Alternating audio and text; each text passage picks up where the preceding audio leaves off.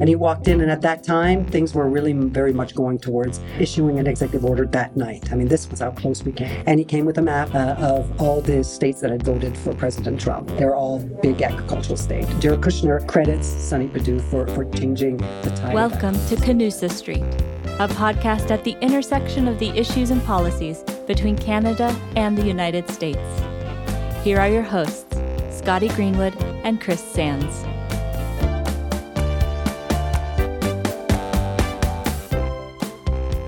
Welcome back to Canusa Street, everybody. Canusa Mex, as it is. We're in our pop-up studio in Mexico City. I'm Scotty Greenwood with the Canadian American Business Council, joined by my great dear friend, the brilliant Dr. Chris Sands. Hey, Chris. Hey, Scotty. Nice to be so flatteringly described in Mexico Linda. Beautiful Mexico. Absolutely. And I'm excited about our conversation today because it might be my favorite interview so far in all of the history of Canusa Street. We have Ambassador Louise Blais, and she's brilliant and accomplished, and we have so much to discuss.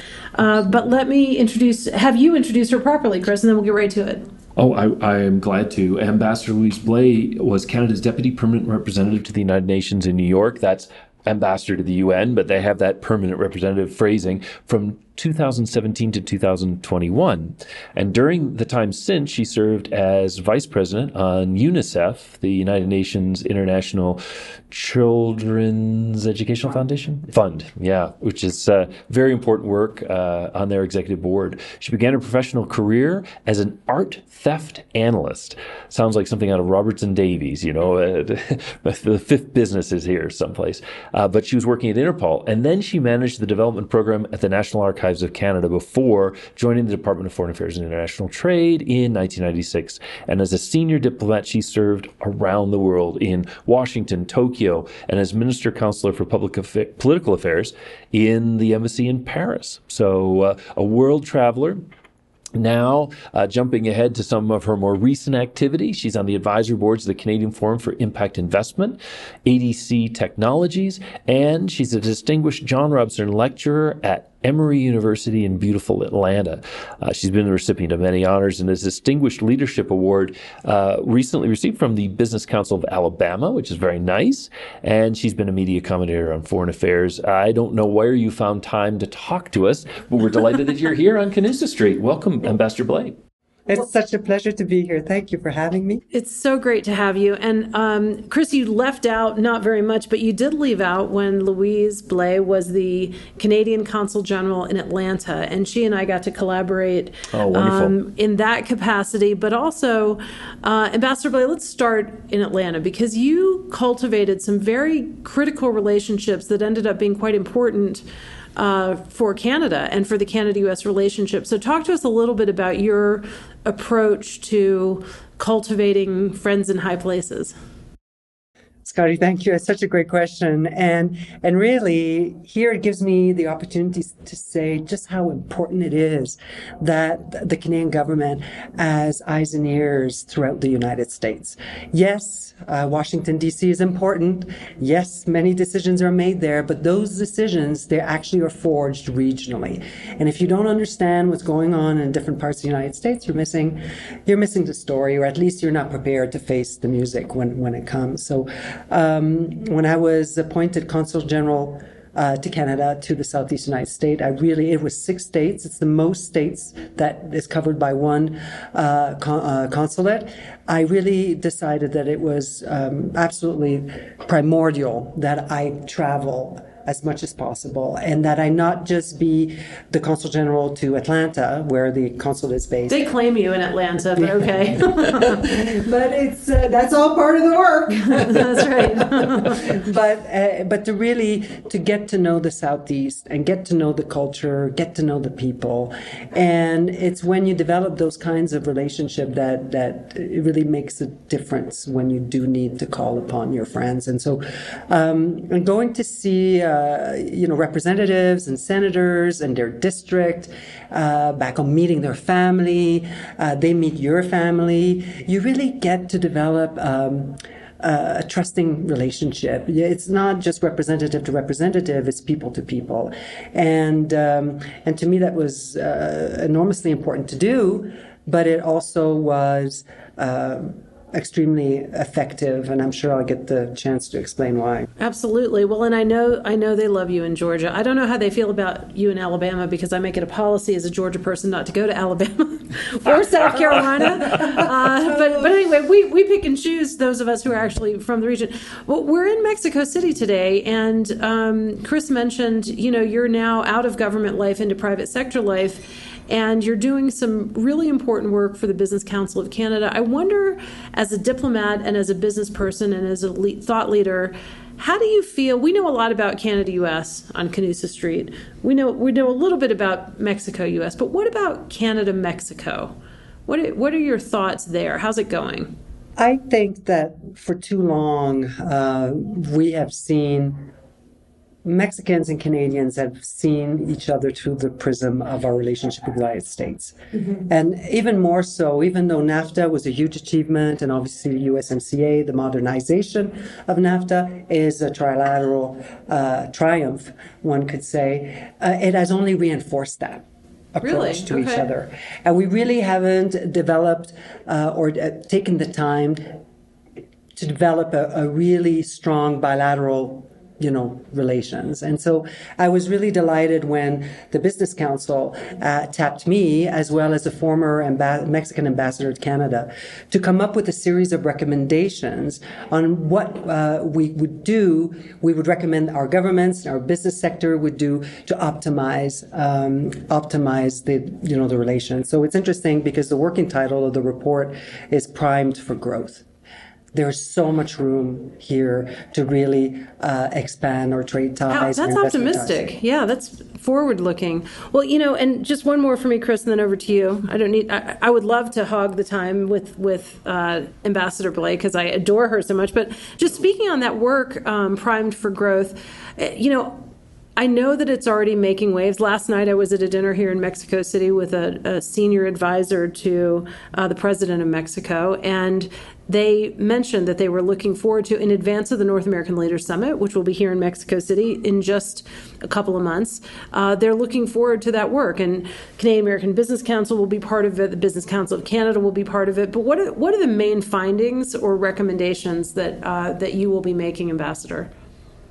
Or is it embargoed until publication? It's totally embargoed. Okay. But just tease it a little bit for it. But because we're such good friends, I'm happy to talk about some of the thematics that we tackled. One was the thematic of streamlining labor mobilization and mobility. We have complementary strengths in North America, and we have labor shortages in the United States. Absolutely. As well as in Canada, and Mexico is part of the answer. It's not to say, they're starting to have their own labor shortages, right, but nonetheless, they really do have incredible, even skilled workers. We always think of Mexico as non-skilled workers. There's actually a lot of potential with engineers and skilled workers. So working on the margins of the issue of credential recognition, doing that work. That's Chris's favorite issue. You just rang his bell. Talking about credential mutual recognition. I love to keep you happy. I love that. But these are some of the things that were left on the table with the renegotiation of USMCA. I think some of us, and you included, I'd hoped that we would tackle the mobility issue a little bit more head on. It was set aside, and already the agreement is already modern. We walked away all kind of with a big sigh of relief that we got it where it was. So I guess people were very much aware of not doing an overreach. But nonetheless, that's an area that our report is working on. We're also looking at how can we make sure that the business community is engaging more expansively with one another. And we're talking about maybe putting in place a summit of business leaders, a bilateral summit. And you're talking Mexico, Canada right. here. Yeah. That's right. And I'll come back. I'll just pause here to say that I think that the pillars of the trilateral relationship really lies in strong bilateral relationship along the way, Canada-U.S., U.S.-Mexico, and Canada-Mexico. I think all those pieces are critical. If one of them isn't quite there, the trilateral relationship might lack balance along the way. Sure. And so that certainly was the experience during the NAFTA years, where the Canada-Mexico relationship, it was the weakest link, as they say. And it's taken a while, but it has been improving. It has, and this is why being here for the North Capital Forum is so important. I think this is, while it's not a bilateral event, there are bilateral conversations happening on the margins of it while here. That's right. And I think that's key, and that's what the Business Council of Canada is doing with the Consejo, their counterpart in the United States. Was very pleased that last week in Montreal we got to host a really distinguished delegation of CEOs from Mexico, where we started looking at some of the recommendations that we were looking at, and now we're looking forward to bringing a delegation back down, probably a few months from now. It strikes me that engagement is really important, because when you look at NAFTA versus USMCA, one of the striking differences is that NAFTA was signed, sealed, and done. And there was no mechanism for updating it. And when we were renegotiating, people said, well, there were some computer technology jobs that weren't on the list that had never been added. We didn't have a mechanism for adding them. And now we've created something where we're going to come back together in 2026 and talk about changes, but it's also much more open to build on than NAFTA. How important do you think it is that we are able to update and maybe make this a better agreement as time goes on? And NAFTA, just for our listeners, I think most of them know, but it's the North American Free Trade Agreement, which allows us to do business here in U.S., Mexico, and Canada. Right, and we had a Canada-U.S. Free Trade Agreement. Mexico was the big bang that came together, and really Canada and Mexico's trade through the U.S. was often lost in the shuffle. So now we're talking about much more trilateral relationship. Can you talk a little bit about keeping it up to date? There are both risks and advantages in the system that has been put in place with USMCA. I have sensed of late people mentioning there's going to be elections and worried that perhaps the deal could be reconsidered. There was a little bit of a scare recently, which I won't go into details on, but my approach is very much what you're suggesting, Chris, which is the best defense is offense. So instead of spending our time defending the deal to make sure that it gets renewed, let's be more ambitious. Let's add on things that over time we believe it should include. And let's go at it from that perspective and let the dispute mechanism take care of the irritants. Keep that separate and keep on building on the bigger central piece. This morning at breakfast here in Mexico City, the U.S. Ambassador to Mexico, Ken Salazar, was asked about this automatic review that I think that you're referencing of the USMCA, the new NAFTA, that's going to happen in a couple of years. And was he worried about it? And I'm worried about it because I don't think we're doing enough of what you're talking about, Ambassador, which is building support, reminding people of how good it is, and then also adding on to it. And it was funny because I don't know how many people are here, maybe 700 at this conference. It's a lot, over 500. And in answer to the question of are you worried about the renewal of the USMCA at the 6-year mark, which is 2 years from now, Ambassador Salazar just looked at the room and he said, let me ask you, show of hands, who is for renewing this? And everybody raised their hand, and I thought, well, right, but that's preaching to the converted. Like, all of us are here because we believe in North America and we want to do better. But I don't think the general public is thinking about it at all. And so I worry that if it gets controversial through a political election or through a dispute, that there isn't a foundation of goodwill and support. There is in Canada. Somehow Canadians have solved the question of, do we like trade? Yes, we do. But U.S. and Mexico, particularly Mexico, not so much, right? You're right. You're right. And I think that what we have to avoid doing is staying within this clique of people who believe in free trade and speak to each other. Yeah. I mean, that's just That's just not going to get us anywhere. I think we have to bring the narrative closer to people who have, who vote and are interested in these issues.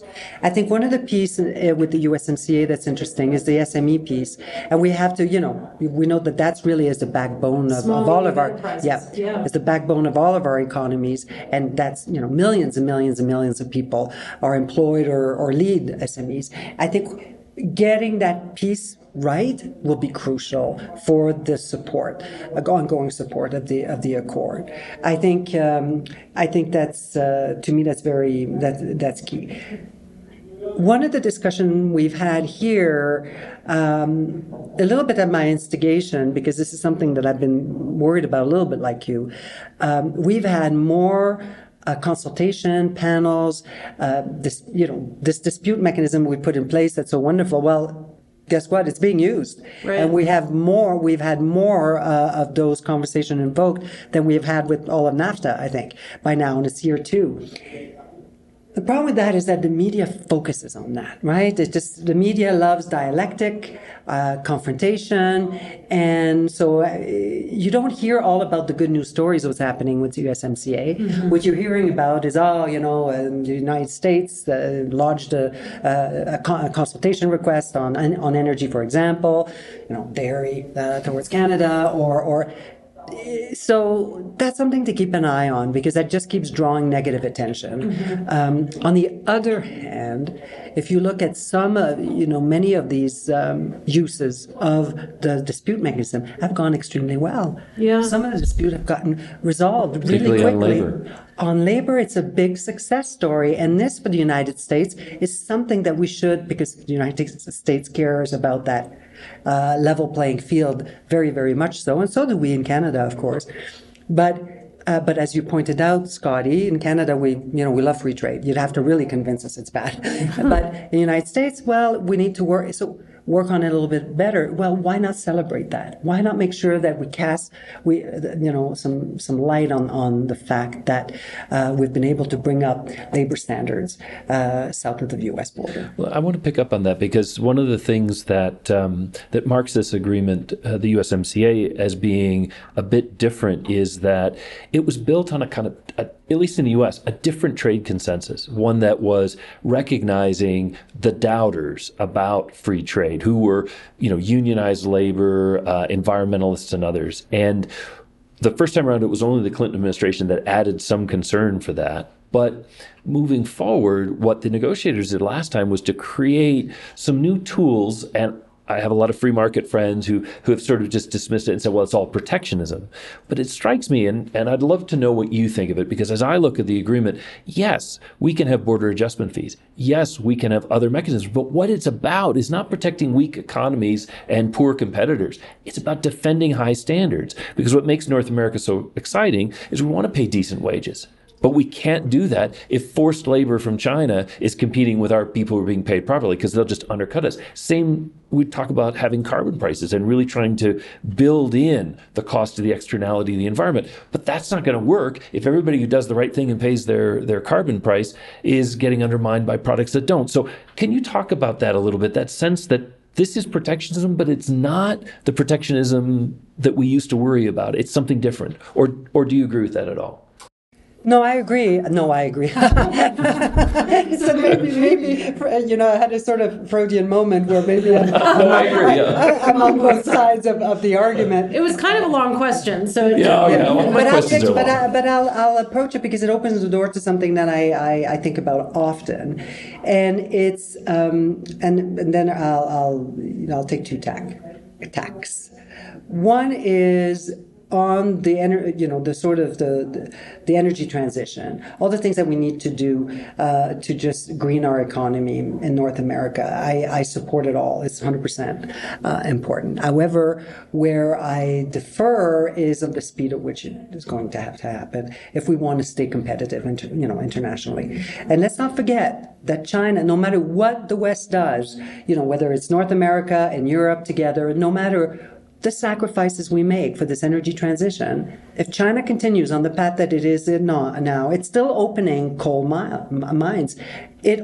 Their emission basically more than negate any efforts that we're making in the Western world. That's depressing, So but true. It's depressing, but true, isn't it? Yeah. And so it's not to say we shouldn't do our part. Of course not. We should. But maybe we should be reasonable on the way to get there. And, things like KXL pipeline was a reasonable, measure to have. And because That's right. we haven't turned off the gas yet or the oil. So there, I think so. We have to be reasonable. The second piece is simple. I think we need to change the mindset in all three countries and really move it towards North American competitiveness. No longer think in national terms to make ourselves competitive. Understand that we're going to be more competitive nationally if we look at it from a continental perspective. So if we can get to that mindset, and I don't want to be naive, but I think that then we'll really be in a place where, yes, we will have better wages, yes, we'll have better environmental standards, yes, we'll have a better quality of life and standard of life, because we will produce products that the rest of the world will buy. And I personally believe that there will be a time where people around the world, customers, will make decisions based on the footprint of the products that they're buying. Absolutely. And when they know that it's been produced in as green a way as possible, then I think we're in the game. Well, green and local. If people start thinking buy local means buy in the North American neighborhood, that would be a competitive advantage. So we're going to take a little break, and when we come back, we don't have a lot of time left with Ambassador Blais. She's very busy at this U.S., Mexico, Canada conference, but I want to get back to where we started, which is the political relationships that you've developed, because you said you'd come back to why that's important, and I want to talk in some specifics. So we'll get there when we come back. Are you red, white, and blue, or just red and white? Beaver or bald eagle? Ryan Reynolds or J-Lo? Canusa Street, a masterclass in cross-border relations. This is where Canada and the United States intersect on the policies and issues of our two great nations. But you know that already. That's why you're here. The question is, if you want more of this bilateral bonanza delivered directly to your inbox, and you know you do, how about signing up for Scotty Greenwood's weekly email updates on Canada-US relations? Head to cabc.co to sign up today. And now back to Canusa Street. Welcome back to Canusa Street, everybody. We are here with Louise Blais, who is Canada's a longtime Canada's advocate in every place from Atlanta to the United Nations. She's been an ambassador. She's been a corporate diplomat, and we're here talking with her about North America. Scotty, you ended us just the last segment. You ended us with a thought. Carry on. Well, that's right, Ambassador. You spoke in general terms. I'm hoping you can get a little bit specific about when you were Canada's representative to the southeastern United States. You made some good friends. Georgia is the center of the political universe every few years because of, the two senators from Georgia made the difference in whether or not Democrats or Republicans would control the United States Senate. And that has to do with whether or not President Biden's agenda gets through, et cetera, et cetera. So both of those senators personally. So talk to us about why that matters, or whatever. You said you had an example. So let me open it up to you. I believe the true success of those relationships is when they're developed before the person is in a position of influence on the way up. And I think, me personally, that's made the difference. And to be a friend, rain or shine. And I'll give you the example that I wanted to give you. There's so many, but the one that I love to use, of course, is former Governor Sonny Perdue. Oh, yeah. Sonny Perdue was no longer governor of Georgia when I arrived. It was Nathan Deal, also a great friend of Canada. But Sonny Perdue was the one who, with Jean Charest, had put together SUCP, which is the alliance of eastern provinces and southern states. So I knew he was a good friend of Canada. I hadn't met him before, but as soon as I arrived, and he was at that point in between jobs, Yeah. Probably. He's just a former football coach at that point. He was gardening and hunting and having, a good time. wasn't somebody that everyone was trying to, get in to see. But I felt that it was important for me to really pay my respect and to give him thanks for what he had done. And so I called on him. Of course, he was delighted. And then a little while later, when the Governor General came down to the Southeast, we decided to award him a medal of the Queen's, at the time, the Queen's Medal for his service for Canada-U.S. relations. Of course, he came. He was really delighted to receive the honor. Well, lo and behold, Trump gets elected to the White House. He gets named Secretary of Agriculture.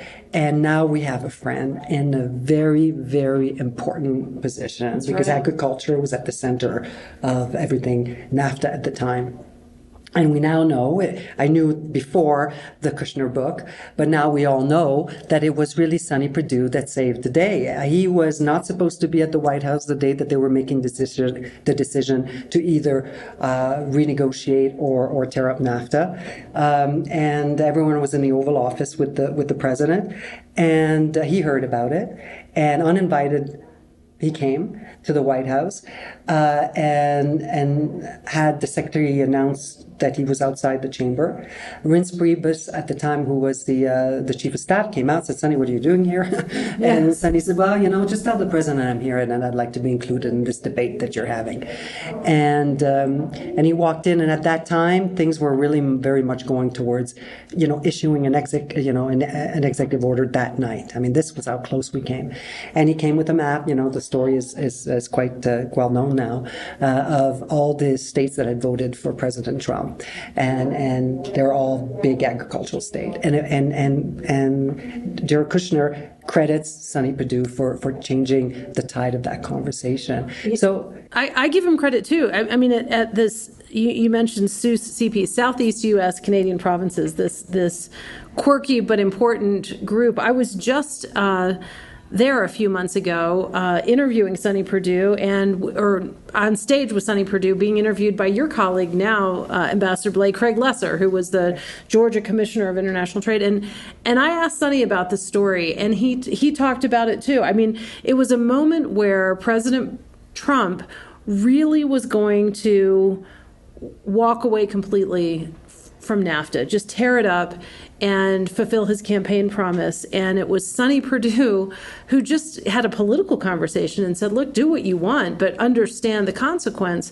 And I agree. It's not, the Kushner book, sure, but anybody who was involved knew the pivotal role that an advisor to the president could play. And so I'm glad you cultivated him early, and because he wasn't paying attention necessarily to Canada. And no, and before that moment, it was after that moment, he convened three amigos, as we used to call them, these things, with his counterpart from Canada and Mexico to Savannah for 3 days on consultations, and then developed really, really close relationship. And of course, I came along and he invited me, but that's what I mean. It's just, you got to be there from the start. You have to be, I do something, and I don't want to, keep on this point, but I do meet with candidates, before they're elected. I do the rounds. I think that is the job of a diplomat, to go and consult candidates that are running for office. Well, you're brave, because I'm pretty sure Global Affairs Canada doesn't endorse this practice. But nevertheless, it's a really interesting idea.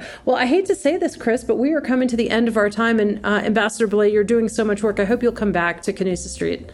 I hope you'll invite me. I certainly will. You are always welcome on both sides of the street. So thank you very much for coming in and sharing a little bit of insight to how we really do things in North America. This podcast is brought to you by the Canadian American Business Council and the Wilson Center. If you like this episode, help others find our show and give us a rating on Apple Podcasts or Spotify.